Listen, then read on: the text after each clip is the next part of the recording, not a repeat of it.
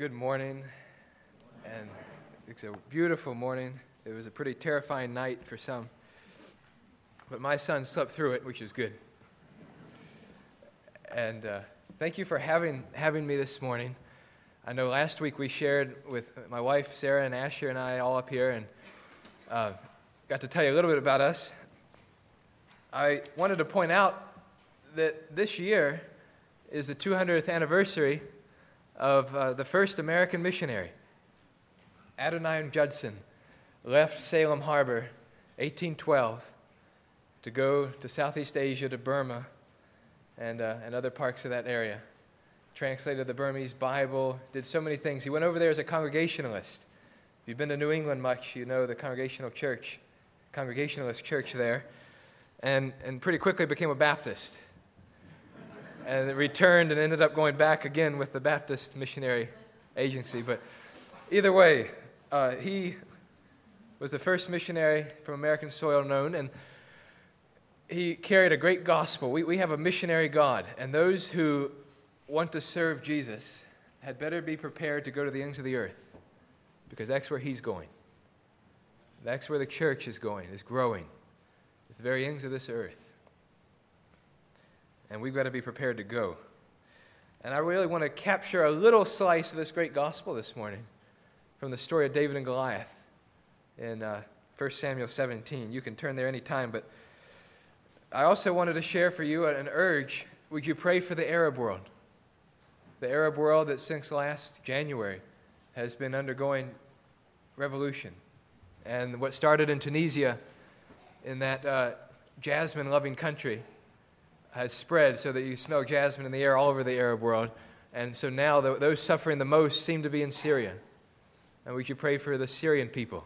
Would you pray that God would give them quiet and peaceful lives and restrain evil and build his church and give his church strength and obedience and perseverance, that they would be a faithful witness even unto their own death, if it need be, just like Jesus was. And I was asked to just share briefly about our plans. My family is planning to go to the Arab world at the end of this summer to serve on a team, a church planting team. We'll be learning Arabic for the first year and continue Arabic learning, I'm told, for the rest of my life, really. And minister to among the majority community in the Arab world and among Christians, and lead and disciple Arab leaders in the church. Would you pray for us that God would provide everything we need? We are at 45% of our monthly support. And a part of this is having to raise support, and we need to get to 90% in order to buy our tickets to go. So would you pray that God would provide for all of that? And he can do it, and we just trust his timing, and we know that he'll provide for his work. So now let's turn to our text, 1 Samuel 17. I'm going to read the bulk of the chapter. It's such a great story. So let's read 1 Samuel 17, verse 1. I'll stop right around verse 54. So stay with me. Now the Philistines gathered their armies for battle. And they were gathered at Succoth, which belongs to Judah, and encamped between Succoth and Azekah, in Ephes-Dammim. And Saul and the men of Israel were gathered, and encamped in the valley of Elah, and drew up in line of battle against the Philistines. And the Philistines stood on the mountains on the one side, and Israel stood on the mountain on the other side, with a valley between them. And there came out from the camp of the Philistines a champion named Goliath of Gath, whose height was 6 cubits and a span. He had a helmet of bronze on his head, and he was armed with a coat of mail, and the weight of the coat was 5,000 shekels of bronze. And he had bronze armor on his legs, and a javelin of bronze slung between his shoulders. The shaft of his spear was like a weaver's beam, and his spear's head weighed 600 shekels of iron, and his shield bearer went before him. He stood and shouted to the ranks of Israel, "Why have you come out to draw up for battle?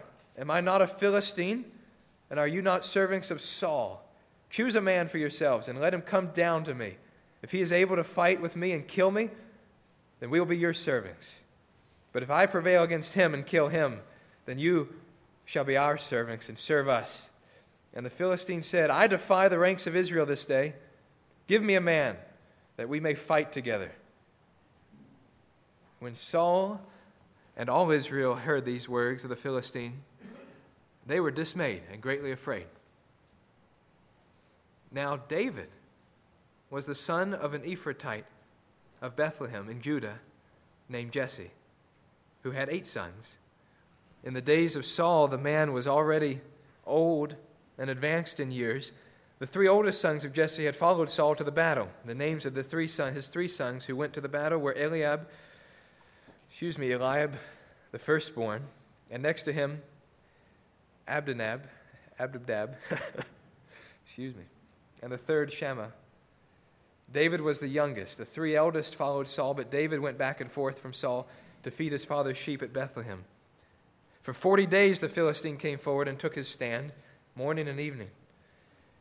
And Jesse said to David his son, Take for your brothers an ephah of this parched grain, these 10 loaves, and carry them quickly to the camp, to your brothers. Also take these 10 cheeses to the commander of their 1,000. See if your brothers are well, and bring some token from them. Now Saul and they and all the men of Israel were in the valley of Elah fighting with the Philistines. And David rose early in the morning and left the sheep with a keeper, and took the provisions and went as Jesse had commanded him. And he came to the encampment as the host was going out to the battle line, shouting the war cry. And Israel and the Philistines drew up for battle, army against army. And David left the things in charge of the keeper of the baggage, and ran to the ranks, and went and greeted his brothers. And he talked with them. Behold, the champion, the Philistine of Gath, Goliath by name, came up of the ranks of the Philistines and spoke the same words as before, and David heard him. All the men of Israel, when they saw the man, fled from him and were much afraid. And the men of Israel said, Have you seen this man who has come up? Surely he has come to defy Israel. And the king will enrich the man who kills him with great riches, will give him his daughter, make his father's house free in Israel. And David said to the men who stood by him, What shall be done for the man who kills this Philistine and takes away the reproach from Israel? For who is this uncircumcised Philistine that he should defy the armies of the living God? And the people answered him in the same way, So shall it be done to the man who kills him. Now Eliab, his eldest brother, heard when he spoke to the men, and Eliab's anger was kindled against David. And he said, Why have you come down, and with whom have you left those few sheep in the wilderness? I know your presumption and the evil in your heart, for you have come down to see the battle. And David said, What have I done now? Was it not but a word? And he turned away from him toward another and spoke in the same way, and the people answered him again as before. When the words that David spoke were heard, they repeated them before Saul, and he sent for him. And David said to Saul, Let no man's heart fail because of him. Your servant will go and fight with this Philistine. And Saul said to David, You are not able to go against this Philistine to fight with him, for you are but a youth, and he has been a man of war from his youth. But David said to Saul, Your servant used to keep sheep for his father. And when there came a lion or a bear and took a lamb from the flock, I went after him and struck him and delivered it out of his mouth. And if he rose again next to me, I caught him by his beard and struck him and killed him. Your servant has struck down both lions and bears, and this uncircumcised Philistine shall be like one of them, for he has defied the armies of the living God. And David said, The Lord who delivered me from the paw of the lion and the paw of the bear will deliver me from the hand of this Philistine. And Saul said to David, Go, and the Lord be with you. Then Saul clothed David with his armor. He put a helmet of bronze on his head and clothed him with a coat of mail. And David strapped his sword over his armor, and he tried in vain to go, for he had not tested them. Then David said to Saul, I cannot go with these, for I have not tested them. So David put them off. Then he took his staff in his hand and chose 5 smooth stones from the brook, put them in his shepherd's pouch. His sling was in his hand, and he approached the Philistine. And the Philistine moved forward and came near to David and his shield bearer in front of him. And when the Philistine looked and saw David, he disdained him, for he was but a youth, ruddy and handsome in appearance. And the Philistine said to David, Am I a dog that you come to me with sticks? And the Philistine cursed David by his gods. The Philistine said to David, Come to me, and I'll give your flesh to the birds of the air and the beasts of the field. Then David said to the Philistine, You come to me with a sword, and with a spear, and with a javelin, but I come to you in the name of the Lord of hosts, the God of the armies of Israel, whom you have defied. This day the Lord will deliver you into my hand, and I will strike you down and cut off your head.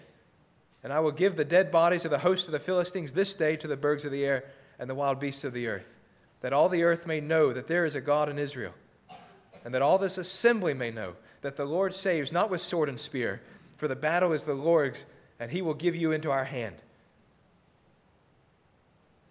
And when the Philistine arose and came and drew near to meet David, David ran quickly toward the battle line to meet the Philistine. And David put his hand in his bag and took out a stone and slung it and struck the Philistine on his forehead. The stone sank into his forehead, and he fell on his face to the ground. So David prevailed over the Philistine with a sling and with a stone, and struck the Philistine and killed him. There was no sword in the hand of David. Then David ran and stood over the Philistine and took his sword and drew it out of his sheath and killed him and cut off his head with it. When the Philistines saw that their champion was dead, they fled. And the men of Israel and Judah rose with a shout, pursued the Philistines as far as Gath and the gates of Ekron, so that the wounded Philistines fell on the way from Sheraim as far as Gath and Ekron. And the people of Israel came back from chasing the Philistines, and they plundered their camp. And David took the head of the Philistine and brought it to Jerusalem, but he put his armor in his tent. Wow. Sometimes just reading it is enough of a sermon. Maybe we should pray briefly. Father, thank you for your word. Thank you, Lord, that you sent your anointed one, a shepherd, to conquer the giant Goliath, and that you sent Jesus, a shepherd, to conquer a giant. And I pray that you would teach us today and give us hope. In Jesus' name, amen. Wow, where to begin? Maybe we'll start with Abraham. How about that? I only bring him up because it was to Abraham that the promise was made by God, I will bless those who bless you, and I will curse those who curse you. Goliath cursed Israel.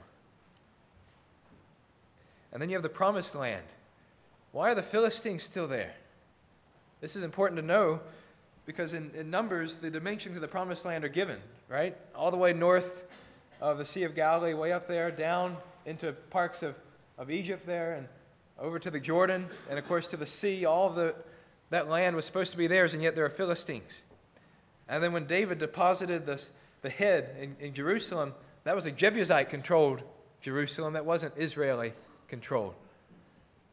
So there's an issue right there. There's a problem. The job hasn't been finished, conquering the land. This lofty promise given to Joshua that every place your sole of your foot will touch will be yours. And yet, you read the beginning of Judges, and it basically says, look, Israel failed. They haven't conquered the lands they were told. They were willing to tolerate other people. They disobeyed. In fact, after 15 judges and one king, Israel is still not all Israel. Isn't theirs yet. And that's the context that David enters. That's what the context is of this battle with the Philistines. They'd be a scourge to David the rest of his life. And Saul is the first king. Israel asked for a king, and God gave them Saul, a good man. And then Saul disobeyed the word of the Lord and kept back some of the wealth of the Amalekites, and even kept the Amalekite king alive. You can read about that a few chapters before, here in 1 Samuel. And because he disobeyed, and Samuel, the prophet, approached him about it, he made up excuses. Because he disobeyed and he made excuses for it, he was rejected by God. And then God chose David, went to his house. the house of Jesse. That was Ruth's grandson, by the way. Jesse might have grown up on Ruth's lap.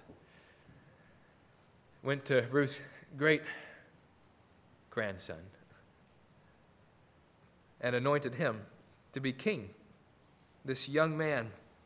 And there's a really important verse. You can even look at it. It's in chapter 16, verse 13. This is after David was anointed as to be the new king, not to take place immediately, but he would be king. And this is what it says in verse 13, the end of that verse. And the Spirit of the Lord rushed upon David. The Spirit of the Lord rushed upon David. The Spirit of the Lord was upon David. And that's a key, because I want this morning to point us and basically to draw a straight line from David to the Lord Jesus. David is a type of Jesus, a type of Christ.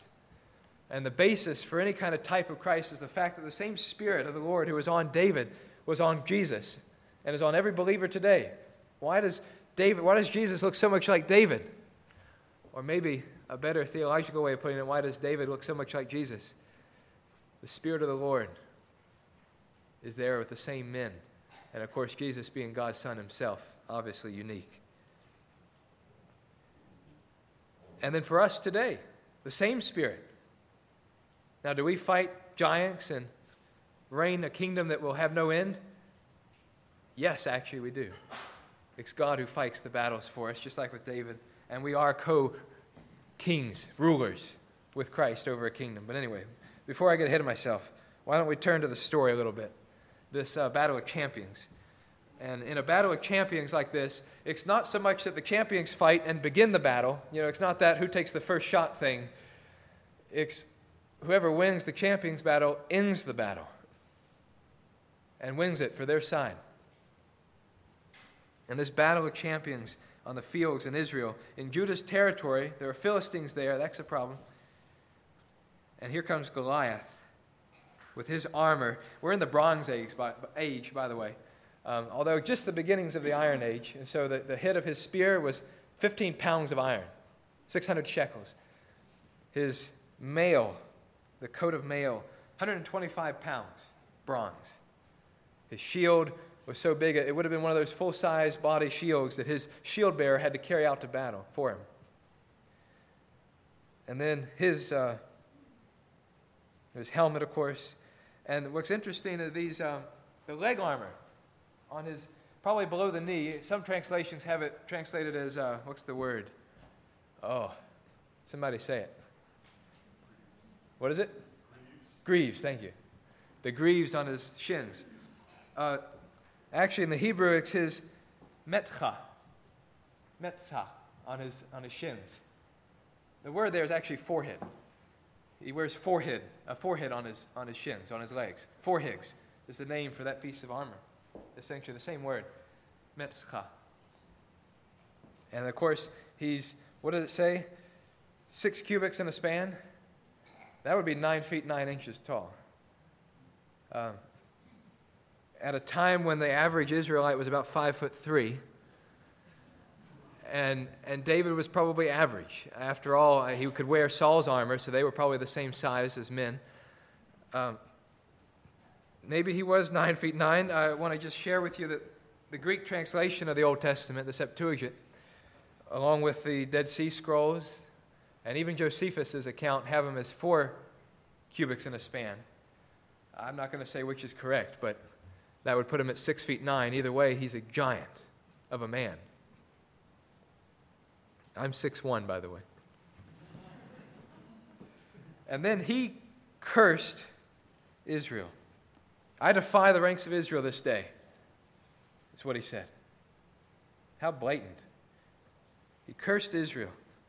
And you know what that reminds me of? A lot of people in Scripture, in the Old Testament, who cursed Israel, it didn't go so well for them. Sennacherib is spoken of in Isaiah when he led his armies from Assyria against Israel, and he's described as one who mocked and reviled Israel. Isaiah writes, "Against whom you have raised your voice and lifted your eyes on the heights, against the Holy One of Israel." And of course, Sennacherib was judged, and 185,000 of his army were wiped out in a night. But let's get back into this story. And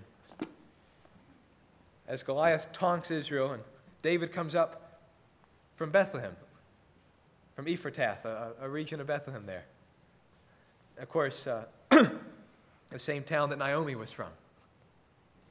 Comes out, about 14-mile journey to the battle, bringing bread, bringing cheeses for the commander. And I like this. You can tell it's a Middle Eastern story because in the Middle East you have, I think they call it wasta, this thing where you have connections, and you need to make connections. And if you want to get anything done, we in the U.S. might fill out forms and talk to a bureaucracy or whatever to get things done. Well, in the Middle East, you know people, and you make friends, and you get things done.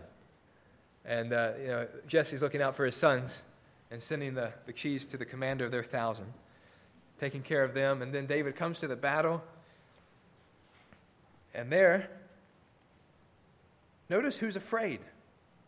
When Goliath came out, the first one mentioned who was afraid in verse 11 is Saul. When Saul and all Israel heard these words of the Philistine, they were dismayed and greatly afraid. Saul was afraid. He was the king who was anointed by God, just like David was. In fact, that's why David later on had a chance to kill him and would not, because Saul was anointed, and yet he's afraid.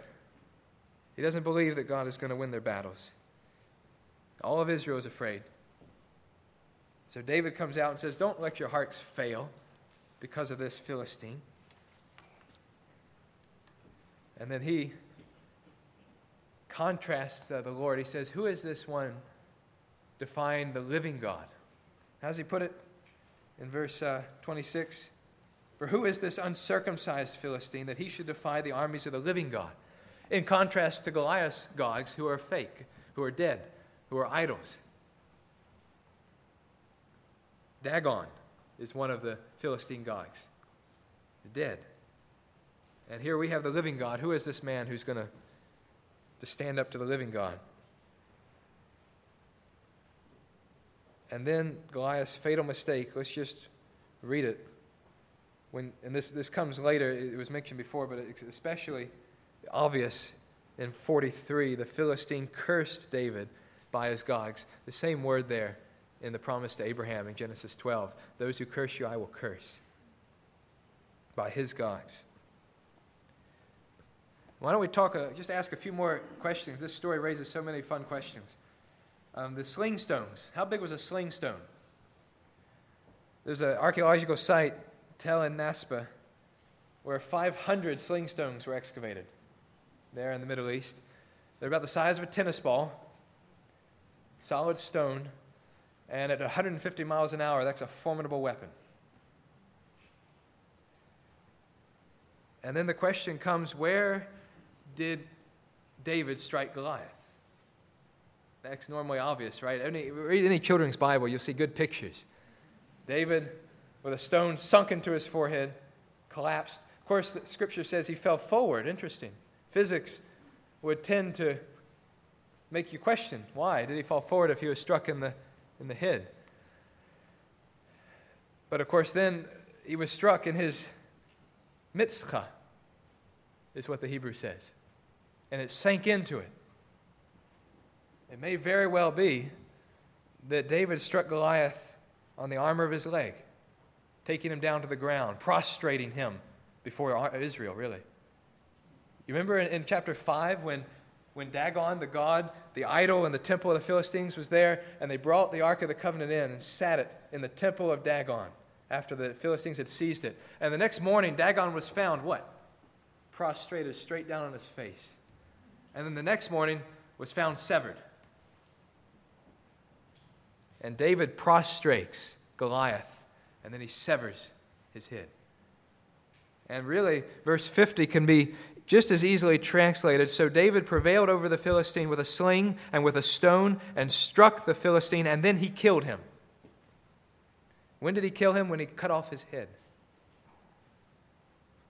There was no sword in the hand of David, verse 51. Then David ran and stood over the Philistine and took his sword, drew it out of its sheath, and killed him, and cut off his head with it. He used his own sword. This is the Benaiah principle, I like to call it. I've heard it called. Benaiah was one of David's mighty men, and in 2 Samuel it said that he encountered an Egyptian, another giant of a man, and ran out with nothing but a staff, grabbed the Egyptian's spear out of his hand, and then killed the Egyptian with his own spear. Used his own weapon against him. You know, when God turns an army against itself to judge it, that happens sometimes in the Old Testament, it's recorded. When an enemy of the Lord is knocked out and taken and killed by his own weapon, that means God is judging him. When God uses his own opponent's weapons against them, he judges them. And that's what David has done.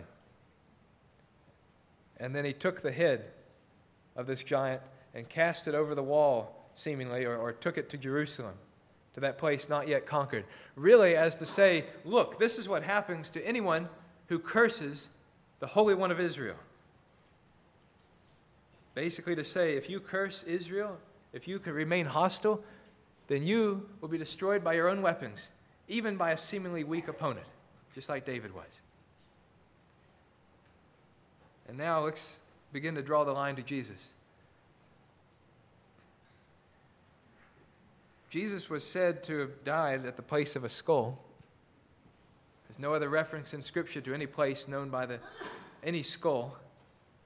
In fact, in all of Scripture, the only association of a place in Israel with a skull is this: the site where David took Goliath's head and deposited it to the Jebusites as an act to terrify them. Interestingly enough, that Jesus himself would later take death, and by death conquer it. As a weak peasant, infant born, but grow up to a man and dying. Luke even seems to be retelling a David story. Begins with a pre-birth story of an infertile couple who give birth to John the Baptist, just like Hannah and her husband gave birth to Samuel, a prophet who then anointed David. Has his counterclaimant to the throne, Herod, who tries to kill the anointed one of God, the Messiah. Saul tried to do that. He's from Bethlehem. And you know, in Micah chapter 5, the promise there, let me read it. But you, O Bethlehem Ephratah, you who are too little to be among the clans of Judah, from you shall come forth for me one who is to be ruler in Israel, whose origins is from of old, from ancient days. Not another son of David who rebels against God. That's not what God is promising. But another David. One who would come from Bethlehem. Where were David's sons born? Mostly in Jerusalem. And all of his descendants who rebelled. We don't need another son of David. No, we need another David, the Lord Jesus. He's promised. And of course, the covenant was with David's house, that one day there would be a ruler who would rule Israel forever, rule God's people forever. Jesus looks a lot like David. David looked a lot like Jesus.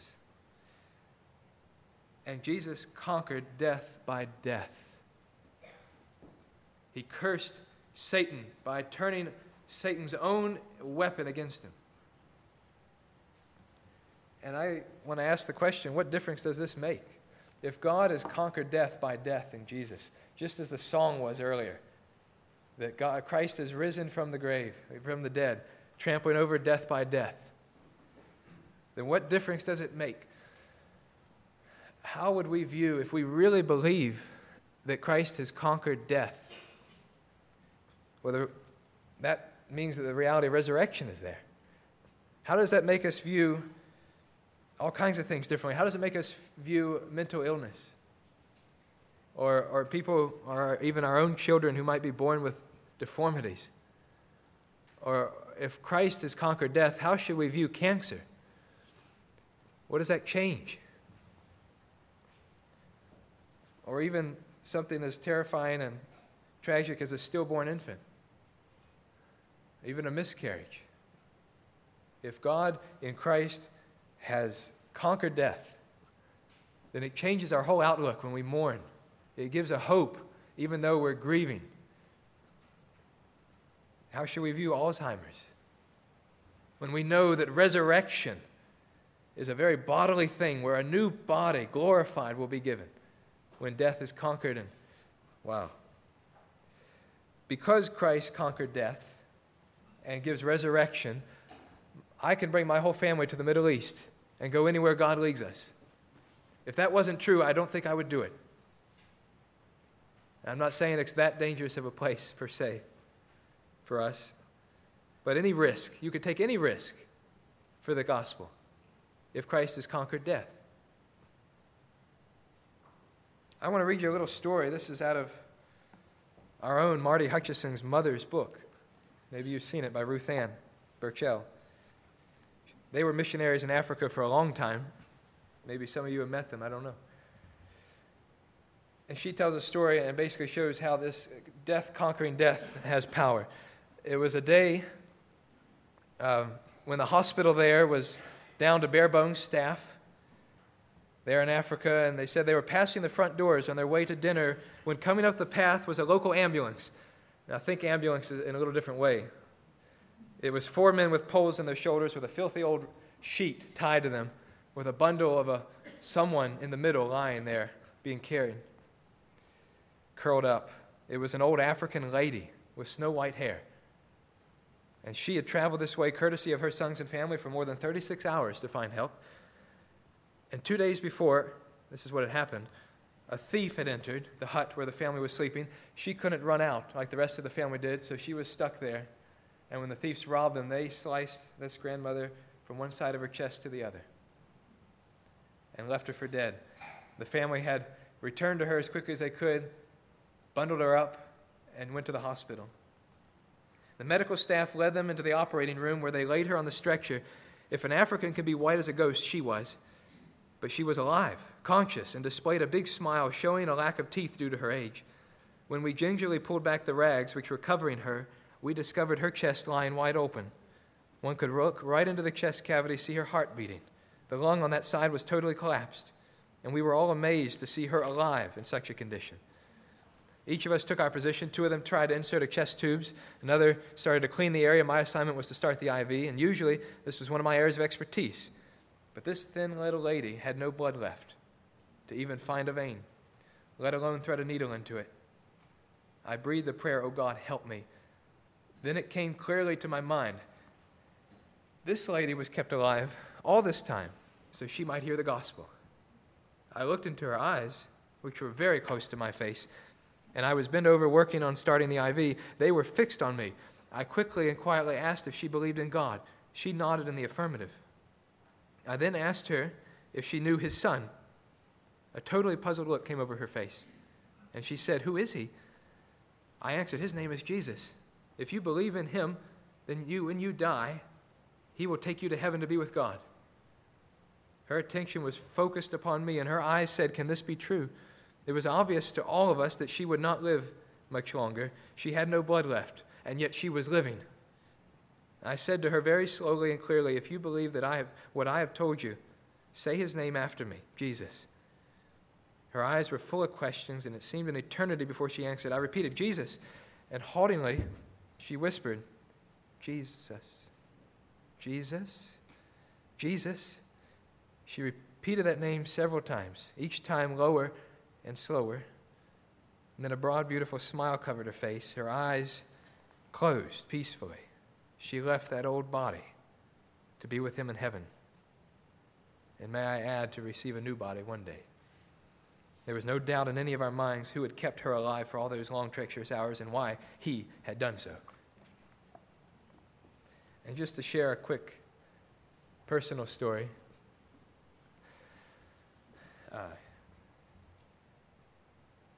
that death, conquering death, makes a difference. That an old widow that my family got to know and befriend and love dearly, her name was Drusilla.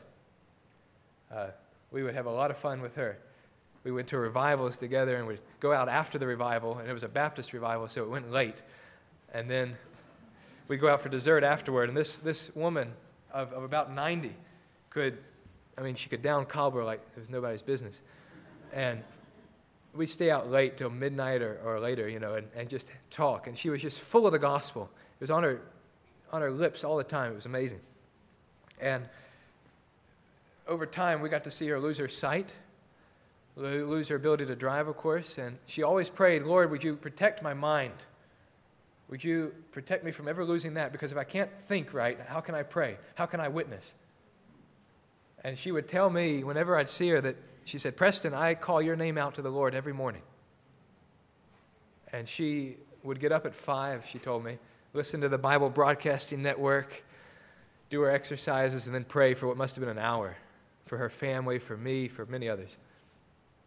And when she started to take a turn for the worse and stayed with her 70-year-old son in his house, we were up in Boston at seminary. And we came down for a weekend, and Sarah and I, my brother, and another dear friend went to visit her, knowing that it would probably be the last time. And she was not in her house, which upset her. She wanted to be in her little house that she lived in for I don't know how many years. And we went to visit her, and we were told, don't stay more than half an hour, really, at most, because she's tired and she hasn't done well with visitors. We came in, and she was sitting in an easy chair, and we just sat on the floor around her and talked. We were there for over an hour, and she held up so well. She was so excited, and every few minutes, just a hymn would roll off her tongue, and she would say something that just a brief prayer and talk to us, and her mind was still pretty sharp, actually. And for the first time in my life, I could not hold back the emotion to see someone who absolutely believed that her death had already been conquered and that she would have a resurrected body. She absolutely believed it. No question. And we prayed with her, and then a few months after that, she passed away. And that hymn, that song we sang, Christ is risen from the dead, trampling over death by death. It's almost as though you can say that. I could almost say that to Drusilla. Christ is risen from the dead, trampling over death by death. Come awake, Drusilla, come awake. You will come awake in Christ, and we will be like him.